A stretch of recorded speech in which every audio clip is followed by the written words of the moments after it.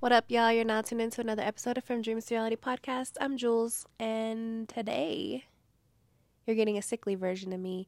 Last week you got the sleepy version. This week you're getting the sickly version. Yeah, unfortunately I've been under the weather the last few days, and I listen to my body when it says I need to rest. So I've definitely have spent a lot of time resting, reflecting. My intention was to do that last week. I tried to plan that time into my life, especially around like PMS, because I'm always like low energy, moody as fuck, and don't need to be around people that during that time. So that's usually when I take my time to rest. But last week was like insane and like stress levels high, and so it's probably a combination of all of that, of like the season changing and like cold season and just not really taking care of myself. Yeah, I got smacked, and so yeah, these last few days have been rough. Yeah, but I'm better-ish. Symptoms need to like be gone, but mentally I'm good, in a good place. And so, this week, before I dive into anything, I wanted to share some events coming up in the community, because you already know there's a lot happening this weekend. So one of them is the Southeast Fall Festival happening at Panorama Park. Last year was popping, y'all, so get there early this year. There'll be a lot going on. Petting zoo, pumpkin patch, live music, food trucks, farmers market, books, vendors, trunk or treat, candy and more candy, costumes welcome from 11 to 2 this Saturday at Panorama Park. Also, Poetry 719 is wrapping up their community-built poetry festival. So Saturday they will be having the Colorado Springs Poetry Slam and Open Mic happening at 7 p.m. at Ultra Flat Black Gallery. And then on Sunday at 4 p.m., the Black Voices Matter Open Mic happening at Lux Daiquiri Lounge. Two really dope venues. And, I'm just excited for my venue to be on that list for Poetry 719 Festival. So, next year, that's a thing. I did stop by the shop just a little while ago. Man, crazy, because they're starting to paint, so it's starting to really bring it to life.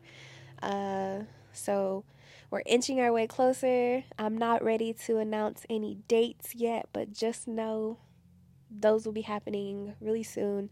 And I also have some other big announcements happening next week. I don't know that they're announcements, but they're just movement of this work that I want y'all to be a part of. So stay tuned in all of that, okay? So I wanted to share a little bit about my whole entrepreneurial journey. Growing up, I wasn't really exposed to too many business owners, entrepreneurial, anything. So I really didn't have it in my mind that I could choose that path.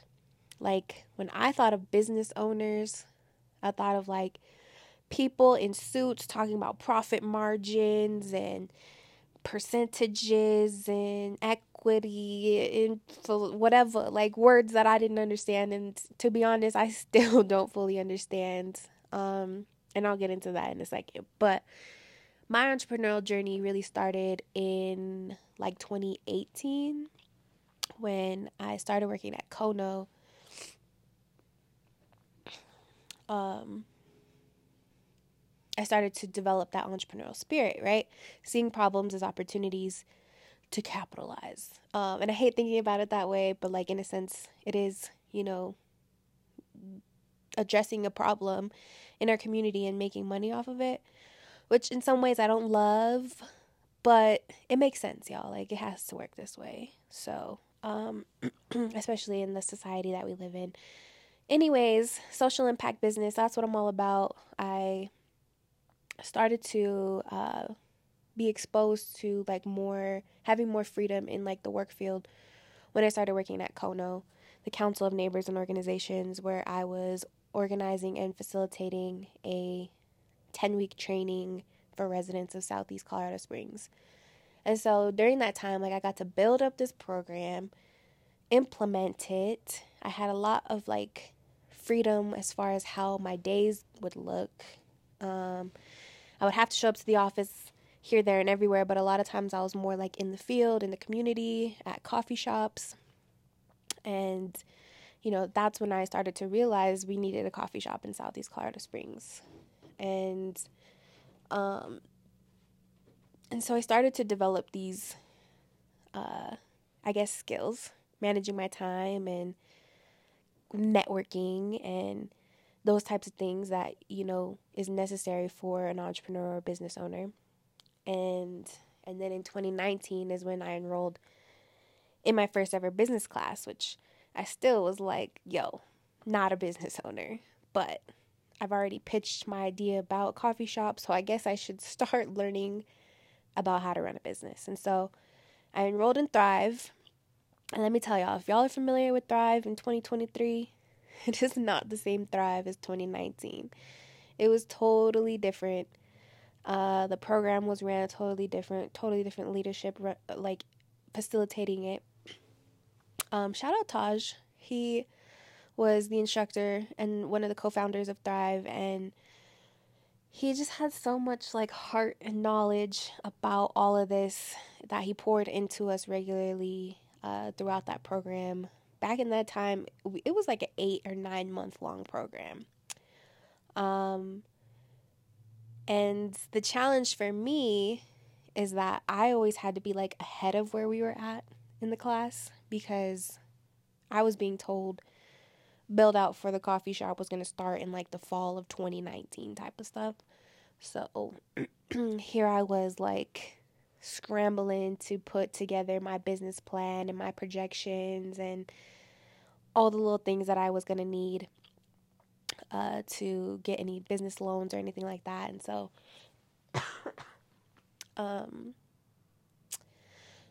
so it was hard because I was like ahead of the class, but also trying to be present with the class, which in the beginning of the class, like we heavily focused on mindset, and that's where I learned about like this entrepreneurial spirit. And I realized, oh, I totally have that entrepreneurial spirit, which again is the seeing problems as opportunities and creative problem solving. Like just being a creative in general, I think makes you like have that entrepreneurial spirit, right? So yeah, we had to read the Who Owns the Ice House book, and business ownership is like so much about mentality and running your own shit, being self-employed. It's all about mentality. Everything else is added perks, right? So we're just learning a lot about how we show up to this space to become an entrepreneur. And, all this to say is like, if you have the drive and like some level of organization and you're able to talk to people, like you can be a business owner, you can be an entrepreneur. I think a lot of times, at least from my perspective back in like 2018, before I had really started to see the opportunities out there and like all of that, I just had this vision of who business people were, and it was just totally different than what I'm realizing business people are now, at least in some fields, right? Because at the end of the day, like, I don't consider myself a businesswoman. I'm not here to, like, I don't know. There's a lot of big words and things like that are thrown around in the business world that I'm just like, y'all are just throwing, like, really fancy words together to sound intelligent is what I'm taking away from it. And, good for you for being smart enough to use those words. But, like, in layman's term, like, we just need to know, am I making money? Does this make sense? Like, is this actually going to work? And yeah, I think there's just a lot when it comes to the field, or to like stepping into business realms that can be intimidating. But at the end of the day, like, nobody's going to know your business better than you. Nobody's going to know your ideas, your vision, whatever, better than you. And as long as you can sell your vision, like, you can do anything. And that's what I've been trying to do over these years is, get people on board with my vision and let people, be a part of it even. And in doing that, I'm trying to show people that you can do it too. So, for example, I have been plotting on this idea of having groundbreakers, a team of youth that help in the opening of the shop. And this is an idea that I've had since 2019. So I went to an internship fair in September and I got 3 interns from Sierra. I have my groundbreakers, y'all. So I have my team of like 16-year-olds that are helping in this process, and I'm just super excited to be able to expose to them, I'm from this community too, but here's what I'm doing and you can do it too. And that's really what matters to me. And that's the big part of all of this, that I want to keep sharing my story and putting out these podcasts and,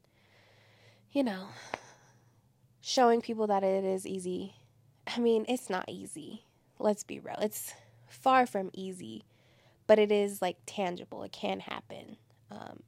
You just have to have the drive, the vision, and the resources. And I'm hoping that I can be that bridge for y'all to get resources and get connected in those realms. Yeah, so, if you're an aspiring entrepreneur, if you're somebody that maybe wants to start a business and maybe feels like that's not their realm, like, I think the world has changed a lot, especially since 2020. And so I hope there's not people out there that were like me, where they felt like those weren't spaces that you could occupy. It totally is, and it totally needs to have more of us, more diversity, more people of all races, ethnicities, genders, whatever, So, yeah. Shout out you if you're an aspiring entrepreneur. Let's get it.